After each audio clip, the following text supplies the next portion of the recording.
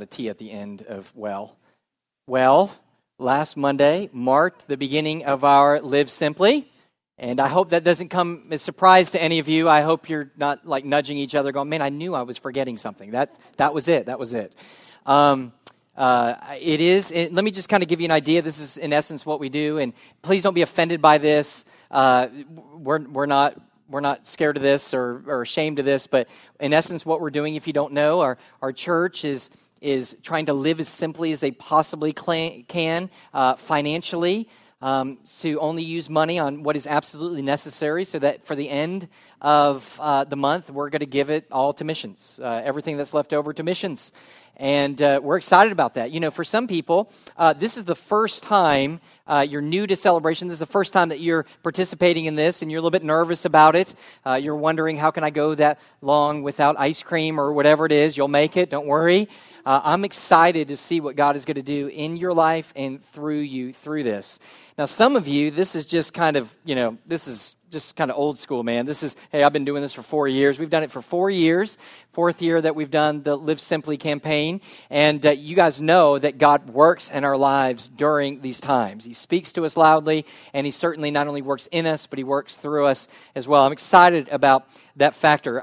I think the best way to begin this month, and before my brother and sister come and begin to teach next week, and as we're trying to make it through this week, we need to really be able to answer the question from the get-go, why are we doing this, right? Some of you, your kids might be like that, why, whoa, what? Why are we doing this? And maybe you're asking that, why are we doing this? I mean, why in the world would we give up things that we like so much, right?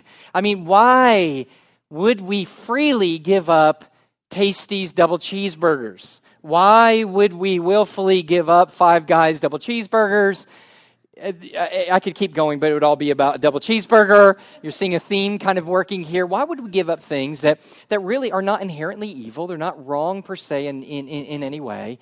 But the truth of the matter is they're good. They kind of make our life nice, and I wouldn't say worth living. Hopefully it hasn't come to that, but are really nice. And then here's the other thing is, the other half is, why would we give all that up to free up money to give to people, that we just don't know and who don't know us? And the truth of the matter is, some people who don't want to know us, and in all actuality, for people who could care less about us and even hate us. Why in the world would you live simply so that others might simply live? I think there's a lot of different reasons, and I think that a lot of these are subtle, but we just need to kind of navigate our course and make sure that we're on the course of Christ. And so let me give you a couple motivations I think that some people might have. They might be doing it this month out of trying to gain some kind of favor from God, saying, hey, listen, I haven't done anything for you, God, in a little while, so I'm going to take the whole month, do something for you, really impress you. Maybe I'll do something. Maybe you'll do something for me a little bit down the line, that type of thing. But when we read the Bible, we find that the truth is, biblically and theologically, it is an impossibility to be able to gain the favor of God. The only way to get the favor of God is for it to be given, and it has already been given through the completed work of our Lord and Savior, Jesus Christ. We don't have to work for His favor because we've already been given His favor. There's a second reason why we might be doing this, and on the surface we'd say, no, we would never do this, but there is a part that we love to boast in self. We love to be able to sit there like the scribes and the Pharisees, especially the Pharisees, where they kind of dishevel their hair, and if I had more, I could do that, but dishevel their hair and look kind of peaked and not eat and whiten our faces so that people would come along and go, so man, what's up? Why only peanut butter for lunch? Why aren't you going out? Why aren't you doing whatever? And then we sit there and say, well, brother, let me tell you. Let me sit down first. I don't really have the energy. Let me tell you what I'm doing. I'm living simply so that others just might simply live. And there's a part of us, if we're not careful, we'll sit there and have people just sit there and go, oh, that's so wonderful, that's so great, that's so big of you, and pat us on the back, and for us to pat ourselves on the back. It's not the motivation we ought to have. Paul would say, and I hope that we would stand with him in Galatians chapter 6, verse 14, when he says, but far be it from me to boast except in the cross of our Lord Jesus Christ, by whom the world has been crucified to me, and I to the world. If we're going to boast, let's boast in Christ. I think there's another motivation, and that would be out of guilt. Last week, we kind of had these people kind of come in and talk about the Baptist Children's Home and the Women's Center and all these things. Of course, we've been talking about Ethiopia and all these other needs. And it would be very easy to get wrapped up and go, hey, I've been given so much. I kind of feel guilty just a little bit about this whole thing. I've been buying boats and RVs and all these kind of things. Surely I could do something for the little people, kind of feeling kind of bad. Listen, there's no guilt here. My intention whatsoever is to place any kind of guilt or to try to get that you don't want to give, don't want to participate, don't participate. That's fine. There's nothing there. And for the child of God, there's therefore no condemnation for those who are in Christ Jesus. Now, if we feel guilty, the only guilt that we should feel is if the Holy Spirit is convicting us, and we would want to repent on that. But guilt is not the primary motivation of why we would live simply. Here's another one, and this is a little bit higher up the ranks, is compassion for mankind. Okay, Pastor Mike, I understand why we're doing this, man. My heart was stirred when we thought about all these children dying. I can't just sit back. I've got to do something. Those poor children. What about the children that don't have homes of no fault of their own? What about those in Ethiopia that don't have food, don't have a hot meal each week? Or what about that? We've got to do something for that. And I think we have to be very careful and understand that even compassion, as lofty as it might be, it falls short of the ultimate purpose and drive of why we are doing what we are ultimately doing, to be able to eliminate human suffering. Now, I know some of you are very bright people, much brighter than I, and some of you are sitting back and going, listen, I already know why we're doing this. We're doing this for missions. We're doing this for missions. We're doing it to propagate the gospel around the world so that people would come to faith in Jesus Christ and to escape the coming wrath of God and to come to know Jesus. And what I would say is, we're getting warmer. We're getting warmer. The truth of the matter is the ultimate motivation of why we would do what we would do, in one word, is worship. Not only is an act of worship on our parts for our God, but we are also motivated for the fact of worship because there are people around the world who are not worshiping the only one and true God, who is deserving of all honor and praise and glory. That's the motivation. That is what does not set well in the heart of every true born-again believer. I think John Piper, as he almost always does in his very well-known book, Let the Nations Be Glad, he states it like this. He says, missions is not the ultimate goal of the church, worship is. Missions exist because worship does not. Worship is ultimate, not missions, because God is ultimate, not man. When this age is over and the countless millions of the redeemed fall on their faces before the throne of God, missions will be no more.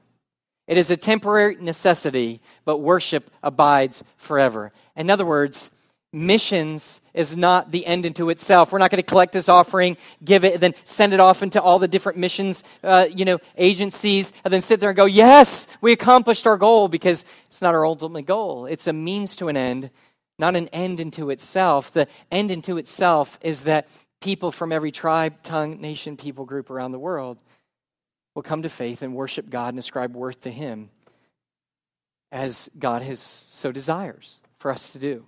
Now, I think that there's one thing that we need to be able to clarify, and that is, why in the world, then, would we do it for that reason?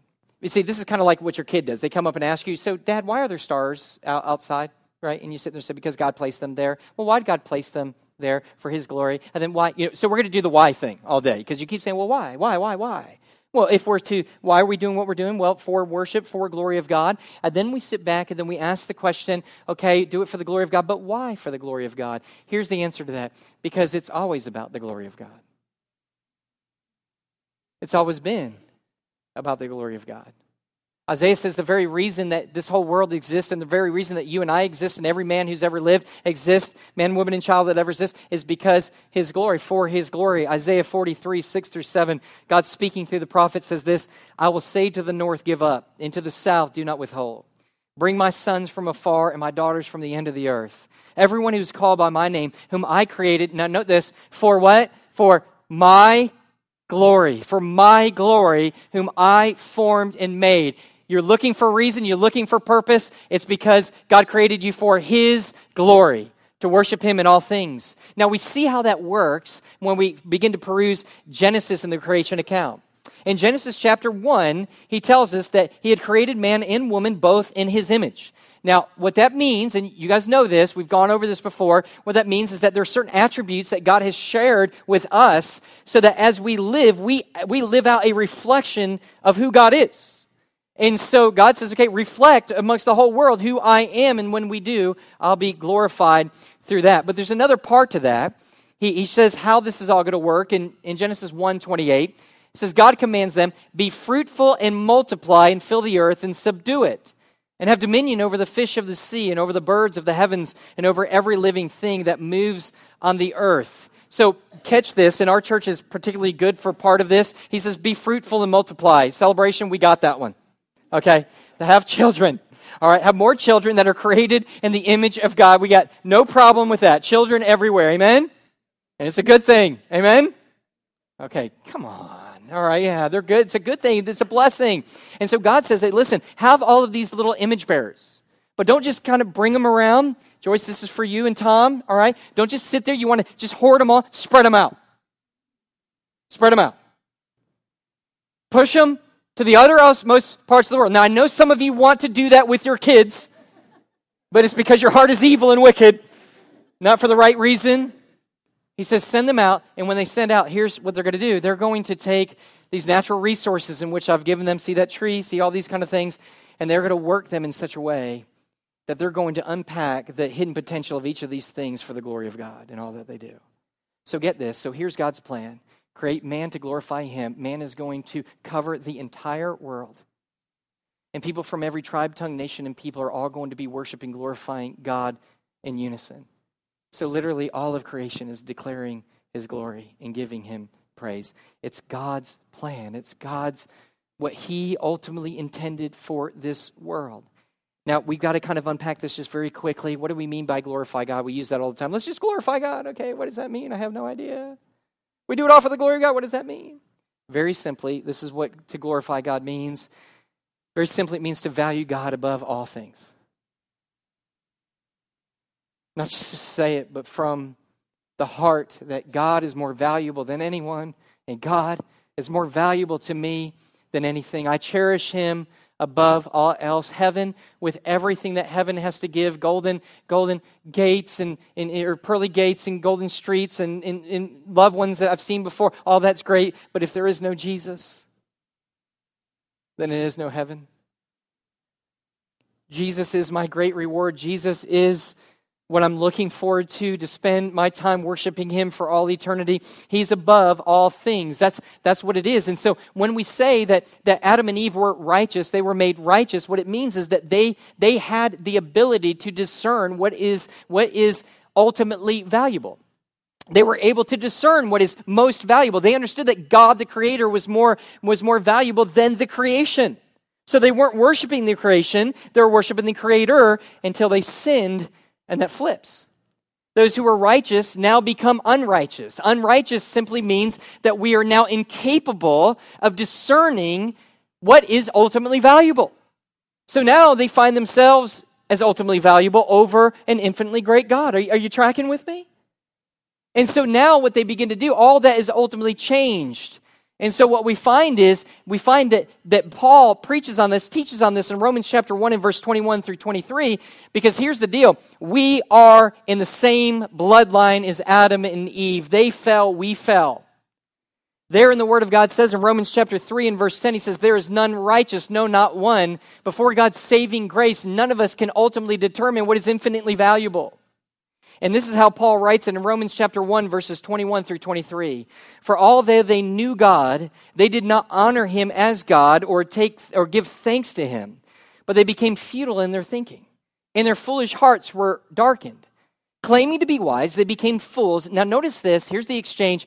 They exchanged the glory of God. They exchanged the infinite worth of God with what? What did they now adore more than God? What did they now see more valuable as God? And he says, for images resembling mortal man and birds and animals and creeping things. In other words, they now, because of their darkened hearts, now saw the creation as greater than the Creator. This is sin.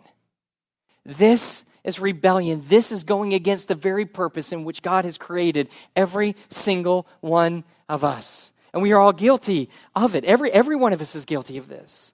And so what we find is throughout the world, it's packed with people who are worshiping other things. What are they worshiping? He says images of men, they're fish, birds, animals, RVs, SUVs, ATVs, TVs. I'm out of V's, but all kinds of V's. People are worshiping these things. They're working, listen, now follow me. They're worshiping their occupations, worshiping sports teams, worshiping movie stars who curse God with their own lips. They worship money and they worship self above all things. This is the state of the world. So here's the idea. I don't want you to think that the whole world is devoid of worship. The whole world is filled with worship. We were created to worship. We can't help but to worship. We're going to worship something or someone. The problem is what the world is lacking is worship for the one who deserves all worship. And who deserves to be valued, but where there's failure to value what is infinitely valuable, God. That's what is missing. And for those who have tasted the grace of God and by His mercy come to faith in Jesus Christ and been born again and become a child of God, adopted as child of God, guess what?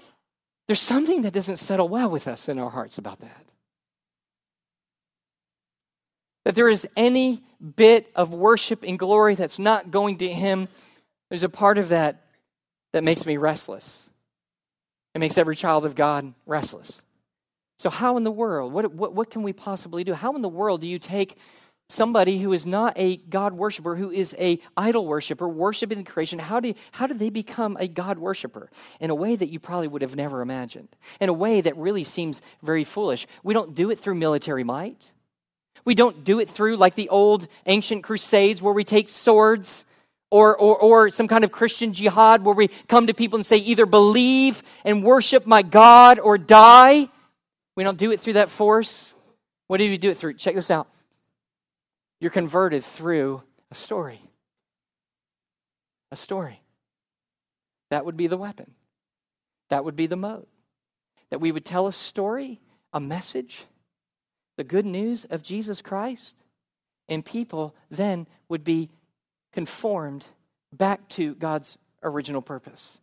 This is, and you sit back and go, a message or a word, how can that be very powerful? Well, we know from beginning to end, to Genesis to Revelation, we understand that the whole gospel, the whole word of God is demonstrated in the word of God. God's whole redemptive plan is from Genesis to the book of Revelation. Therefore, in Hebrews chapter 4, verses 12 through 13, when the author writes this, he says, the message, is living and active, sharper than any two-edged sword. It's piercing the division of soul and of spirit, of joint and of marrow, and discerning the thought and the intentions of the heart.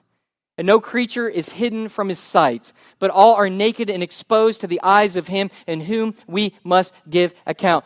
Paul says it like this in Romans chapter 1, verse 16, "For I am not ashamed of the message." I'm not ashamed of the message. I'm not ashamed of the gospel, for it is the power of God unto salvation to everyone who believes, to the Jew first and also to the Greek. This is a powerful, powerful message. And the message includes what facts? Just very simply, we need to know what the message is.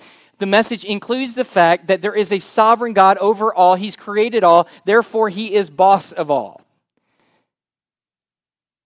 And we, His creation, have rebelled against Him, willfully rebelled against Him. We've ascribed worth to other things, the creation over God. Therefore, we're guilty of sin and rebellion against our God. Therefore, the righteous wrath of God is storing up for us until the day of judgment, the final day of judgment. To where, unless God intervenes, that judgment will fall on us and we will perish for all eternity. But even though that is right for God to do because He is just, He's also loving, immensely loving. And what God does is in His love, He sends His substitute, His Son, Jesus Christ, to be born of a virgin, which means that He wasn't born with a sin nature like you and I, and He lives a full life, and He, unlike us, is obedient every way to the law of God. He fulfills the law by obeying every ounce of it while we break every ounce of it. And then He dies on a cross. What a story. He dies on the cross. It ends with him dying on the cross. But while he's on that cross, here's the key: the wrath of God pours out on him. He's placed in a tomb on the third day. He rises again. And why does he rise again?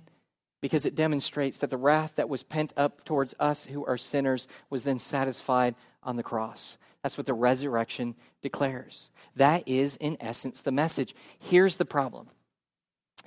The problem is there are so many who are not hearing that message.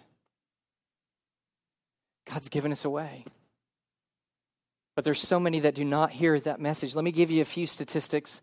And these are pretty recent. Just got these off a couple websites. The International Mission Board website, as well as the Joshua Project, as well as other things. Let me give you just a few of them. It says there's an estimated 16,594 people groups in the world.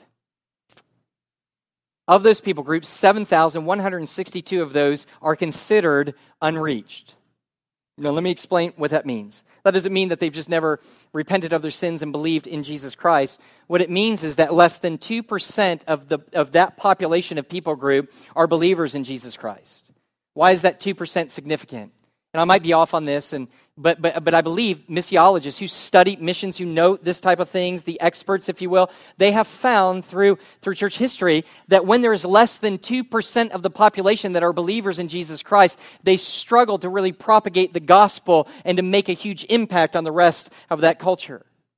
But once it's at 2%, for whatever reason, once it's 2% or above, then they can have a strong impact upon their culture for the sake of Jesus Christ and for the propagation of the gospel. Let me give you some little bit different numbers here. This might be another way to look at it. There are approximately 7.03 billion people in the world. 2.87 billion are unreached. Now, understand something. By unreached, I don't mean that they're not believers.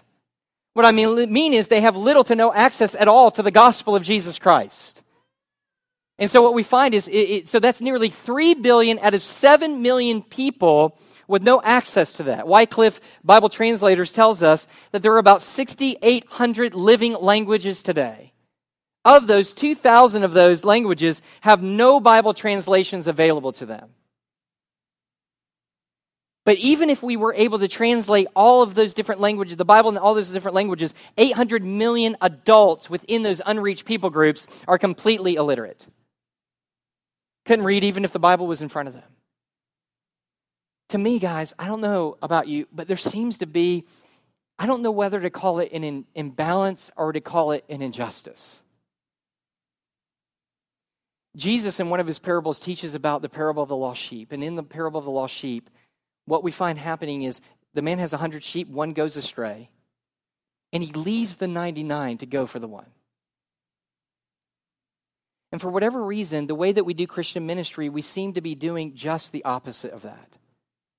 We say, don't care about the one, just worry about the 99. Let me give you some statistics that demonstrate this. 90% of Christian missionary work is done among already reached people groups. There is one Christian worker per 350 people in the U.S., and one Christian worker per 4.8 million people in the Muslim world. Of every $1 that is spent in Christian ministry, only 1 cent of that is used to spread the gospel to places that have no access to the gospel. I don't know if this term is still right. I imagine that it possibly is. When I was in seminary, it was said that of all the money that is spent in the Christian world, that 90% of it is spent within the United States. 10% of all the rest of that money is spent to the rest of the world for the propagation of the gospel of Jesus Christ. As it stands now, listen to this, 40.9% of the world has little to no access to the gospel. That means that 40.9% of the world's population will be born, will live, and they will die without any possibility of ever hearing the gospel of Jesus Christ. It's such a staggering figure, if you really will take a couple moments to reflect on it, that I think out of self-preservation, what you and I do is we begin to do hermeneutical and theological gymnastics. I know some of you are sitting there going, I don't know what those two words mean. So let's do this. I think what we do is we simply say this. Well, since there are 40% of the world's population that has no access to the gospel, the saving gospel of Jesus Christ, there must be another way for them to come to faith in Jesus Christ. And I'm amazed about how many believers, how many even here right now as I'm talking about this, you believe the same thing. Because the way you reason is, well, listen, if they don't have it, how in the world can they ever be accountable for it?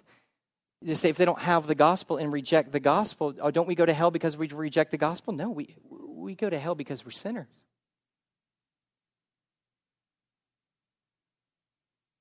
And so what we find is this, and so we sit back and we tell ourselves, we say, well, maybe they just get a second chance. Maybe, I'm like, look, we hear the gospel, so we have no excuse. We are without excuse. We don't have an excuse. Well, the Bible says those even without the gospel are without excuse, Romans chapter 1.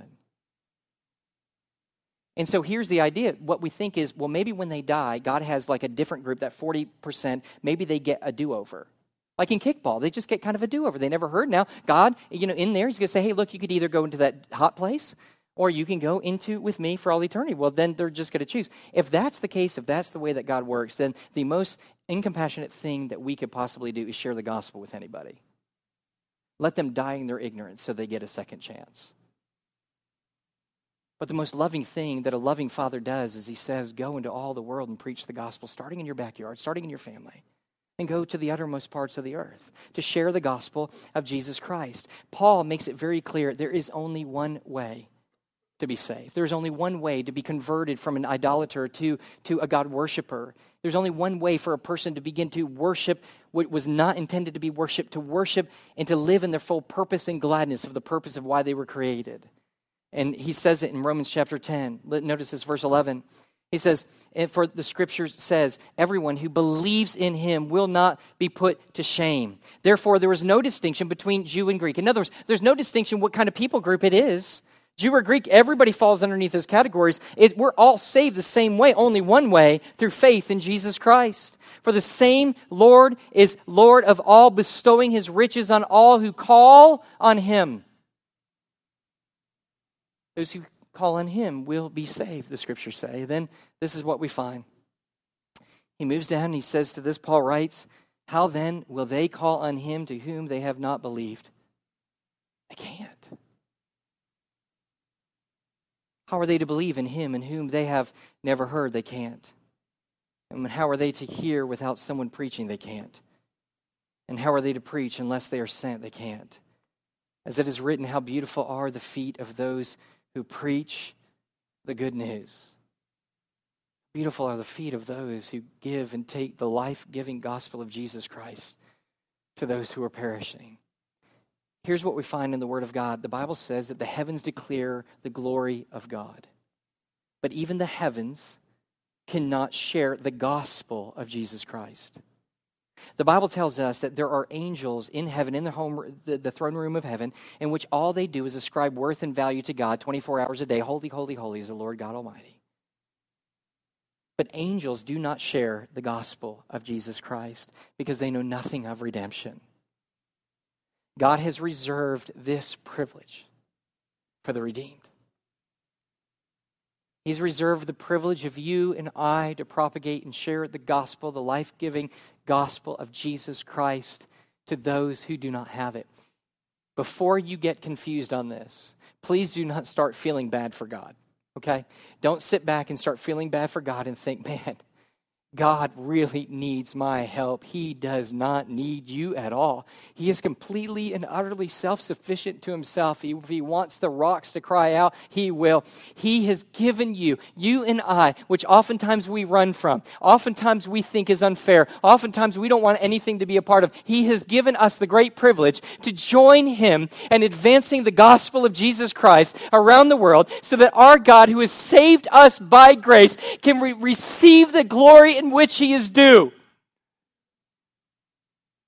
It is not a punishment. God has allowed us to be co-laborers with God. And there's only 3 responses. Piper brought it up. It's not original with him. There's 3 ways to respond to that. Radical going. Let's just all go. I mean, that would be great. If we just all left and next Sunday there was no one here, that would be so cool. Okay, that's if we are going for the missions, okay? All right, no jokes here. All right. That would be awesome. Radical going, there's radical giving.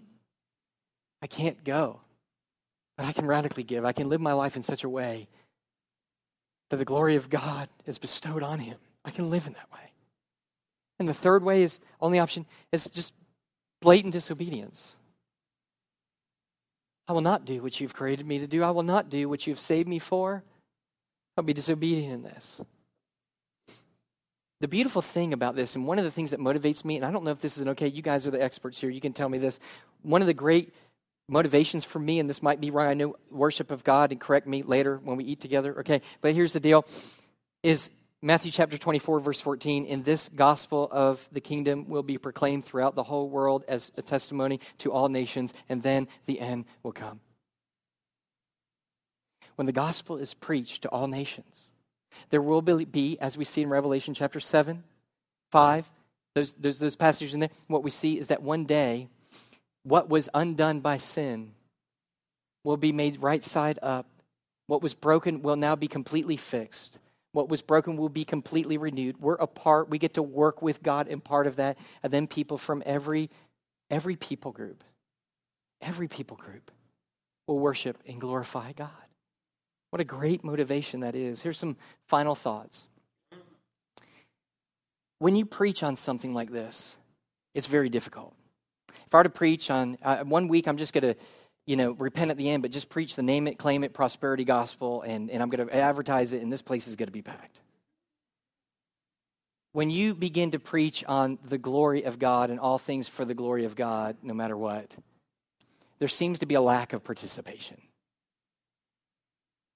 There even seems to be kind of some stirring. So here's what I want you to kind of understand. There are several churches and pastors that I know that I say, brother, you got to get on the missions board. It's not only about ministering people here. We should naturally be sharing the gospel with the people where we are. And we are doing that. But churches will sit there and time again, they'll sit there and they go, hey, brother, we got that, but we just feel like God's called us really here. That's a lie. He hasn't called you just here. He's called you here and there. It's not either or, it's both and. He's called you for everywhere to be able to plug in, to be able to send the gospel. But this is what Piper says again. I think this is great. He says, where passion for God is weak, zeal for missions will be weak. In our church, I see an ebb and flow of zeal for missions. Sometimes during the Simply Live month, we get all fired up and then it begins to pale, begins to falter, begins to fall down all the times. The next time we're going around, it's like blowing the dust off again. Come on, guys, we could do it again. And my only answer for that is what he says. A passion for God is weak. Zeal for missions will be weak. Churches that are not centered on the exaltation of the majesty and beauty of God will scarcely kindle a fervent desire to declare his glory among the nations. So when we lack, and if we lack today, for a feverish desire for the glory of God, for his worth to be known and identified and recognized throughout the whole world. And if that's not happening enough, if we're not being driven in that, two things must be true. Number one, we've never tasted of his grace to begin with. We've never seen his glory in salvation. If that's you, hey, that salvation is there. It's free. Repent, turn from your sin, turn from your idol worship, and place your faith in the completed work of Jesus Christ. Don't trust in yourself or anybody else, just trust in him. He'll save you. Just call out to him. You don't have to talk to a preacher. Call out right where you are to him and he'll save you. But here's the other thing, and this is where I've struggled. I kind of broke down. I'm not going to break down this morning on this, but here's the other place, is that I am practically living like an unbeliever oftentimes. I know that I am saved by grace through faith. I know out of the goodness of God, I know that he's chosen me before the foundations of the earth, not because of anything I could give him or because I was good. I know all of that. I know that he saved me, and he even gave me the blessing of living in a world where the gospel is constantly preached. I know that is all a blessing to me. I know, I understand these things because the Spirit of God now dwells within me. He lives inside of me and he empowers me to do, even though I fail many times because of my weak flesh. I know each and every time, I know that he's leading me. I know that he's changing me. I know one day when I see him who is perfect, I too will be transformed into the perfection of my Lord and Savior, Jesus Christ. I know that. But I struggle so much, and I don't know if you do, but here's the application for me. The application is, so oftentimes I worship the creation. Even as I'm preparing for a message like this, my heart so easily begins to stray and begins to value the stuff. Begins to value the stuff. And even though my heart is there and I know God's grace is sufficient, there I am again. God, I haven't spoken to you, I haven't talked to you, I haven't led for you, I haven't thought about you. God, all I'm thinking about is this stuff. It's about the job. It's about the family. Yes, family can be God. It's about the money. It's about the next thing that I'm going to get. God, what do you do with that? Well, I think we do what we always do. Number one is we repent. We recognize it. We repent. And we say, God, I know I'm saved by grace through faith alone, and you're so good to me. Just continue to extend your grace to me again. Forgive me, Jesus. I'm off track once again. But here's what has to happen. In 8 years, I haven't been able to do this. I've seen parts of it. I've seen pieces of it. But here is my prayer, and I pray it's a prayer. But I have to begin with me. Here's the prayer. God, give me a radical desire for your glory. Help me to see every day your infinite worth and value above all things. I don't know what else to do. Help me, God. Show me, God.